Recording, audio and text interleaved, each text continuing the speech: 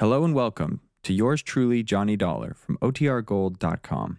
This episode will begin after a brief message from our sponsors. From Hollywood, it's time now for... Johnny Dollar.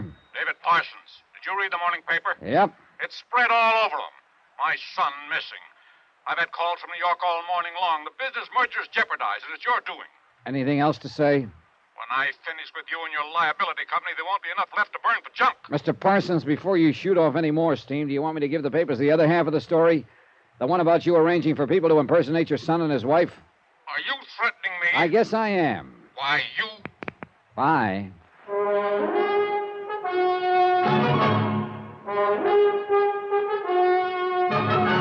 Tonight, and every weekday night, Bob Bailey in the transcribed adventures of the man with the action-packed expense account, America's fabulous freelance insurance investigator... Yours truly, Johnny Dollar.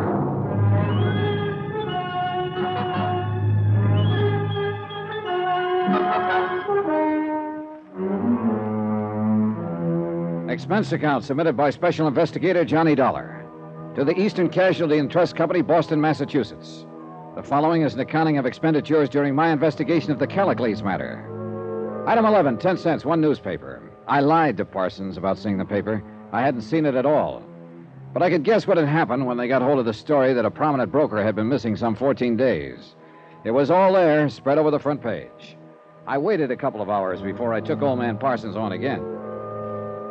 You think you're pretty smart, don't you? You should have given this matter to the police in the first place. I gave it to a detective agency. And what do you mean by firing them? Oh, they were just spending your money. And you're losing it for me with all this in the paper.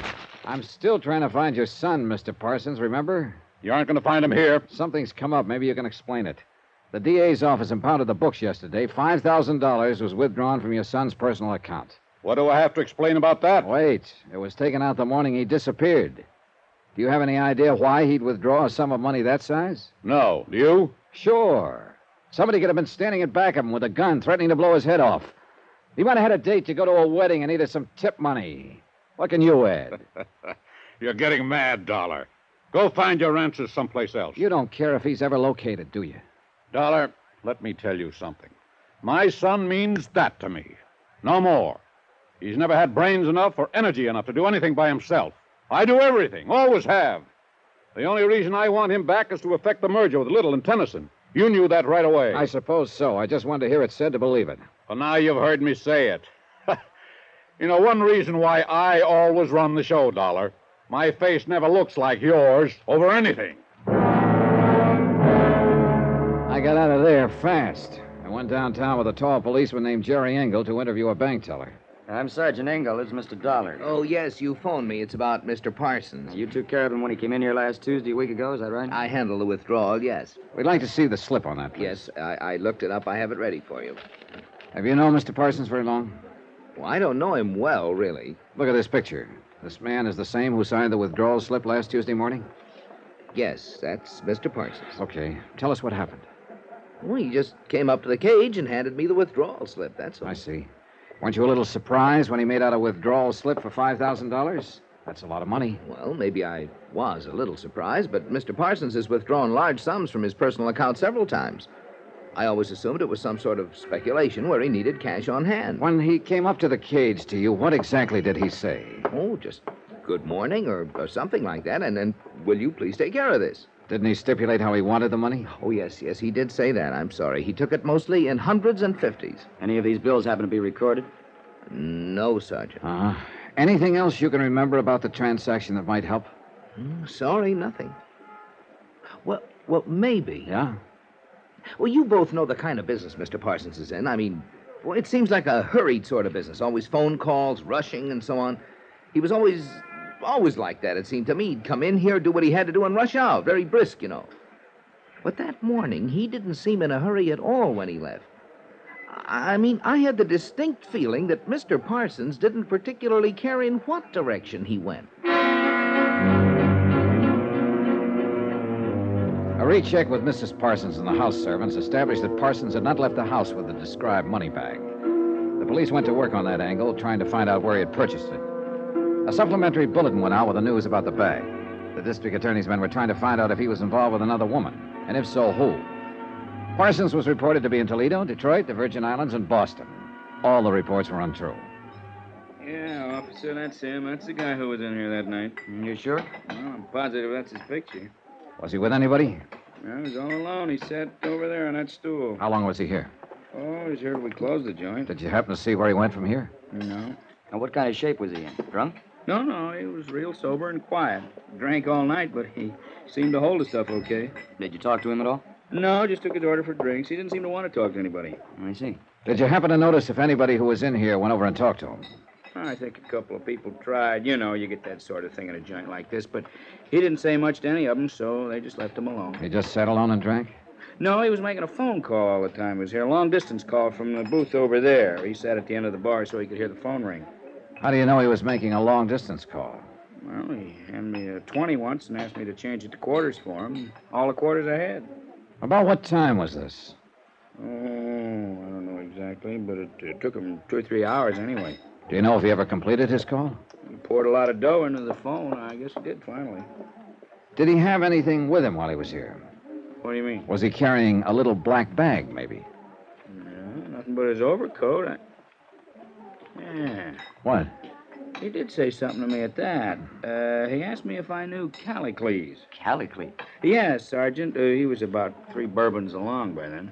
Mean anything? I've heard about that before, Jerry. Callicles was a Greek. Parsons quoted him to his doctor once. Something about a man breaking through and shaking off his chains. A pretty piece of poetry. Poet? I thought he was a bookie. Oh, excuse me. Well, Jerry, one thing for sure. Yeah, what? We know he was alive that night.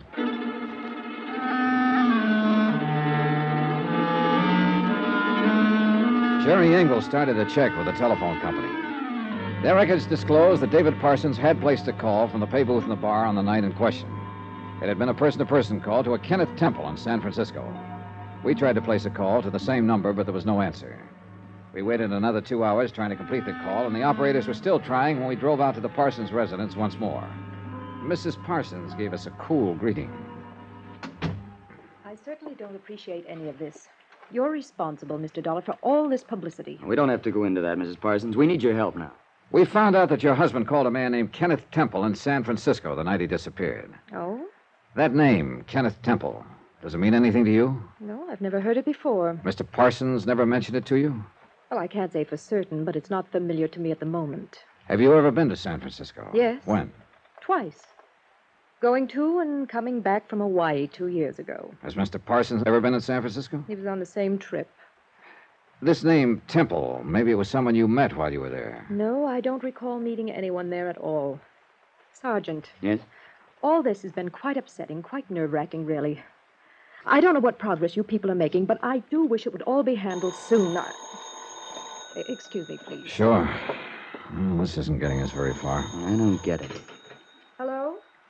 Who? Oh, yes, operator. Just a moment. It's for you, Sergeant. Oh, thanks. Probably San Francisco operator. Thank you. This is Sergeant Engel. Yes? Oh, hello, Mr. Temple. This is Sergeant Engel, Missing Persons Division, Los Angeles Police. We're trying to locate a man named David Parsons. Huh? All right. He's there now. He's going to put him on. David? Well, let me talk to him. Just a minute. That an extension? Oh, yes. Please. I'll get it. Let me talk. Hold it a minute. Mr. Parsons? I've been pretty worried about you.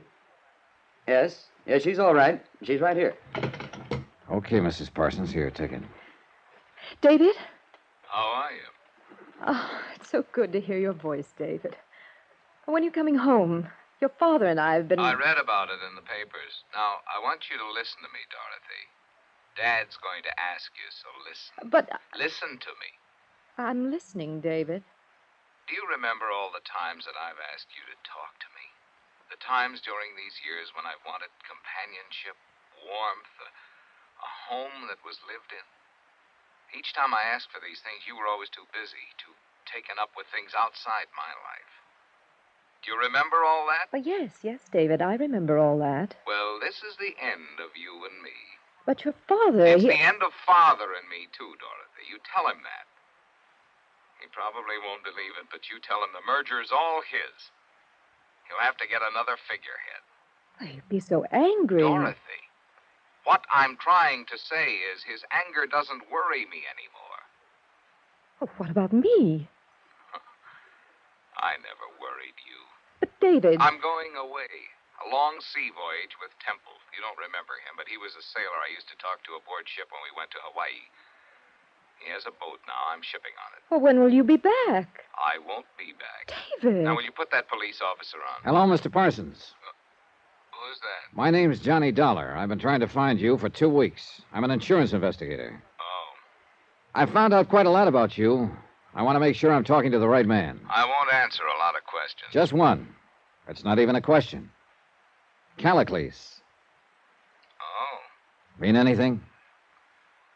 I don't know who you are. I didn't even get your name, but you did find out. If there were a man who had sufficient force, he would shake off and break through and escape from all this. He would trample underfoot all our formulas and spells and charms, and all our laws which are against nature. The slave would rise in rebellion and be lord over us. So far as the police were concerned, there was nothing more to do. So far as the insurance company's concerned, we'll have to sit on a $100,000 bond and hope that David Parsons will return to his life in Los Angeles when he gets whatever it is out of his system. Expense account total, $1,100.59. Remarks? Just Mrs. Parsons, to me. She asked why he never talked about this to her. I told her he did. No one ever listened. She didn't understand that either. Yours truly, Johnny Dollar.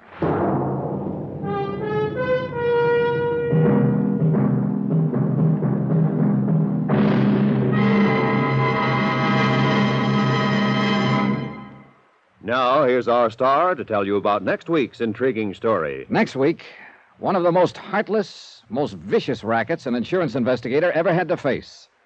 Join us, won't you? Yours truly, Johnny Dollar.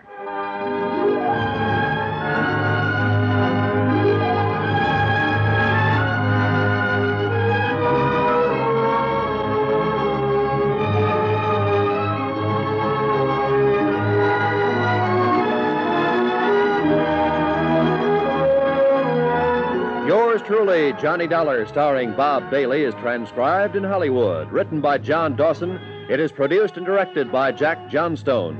Heard in this week's cast were Virginia Gregg, Harry Bartell, Lillian Bayef, Will Wright, Gene Bates, Carlton Young, Lawrence Dobkin, Bert Holland, Marvin Miller, and Herb Vigran. Musical supervision by Amerigo Marino. Be sure to join us on Monday night, same time and station, for another exciting story of yours truly, Johnny Dollar. Roy Rowan speaking.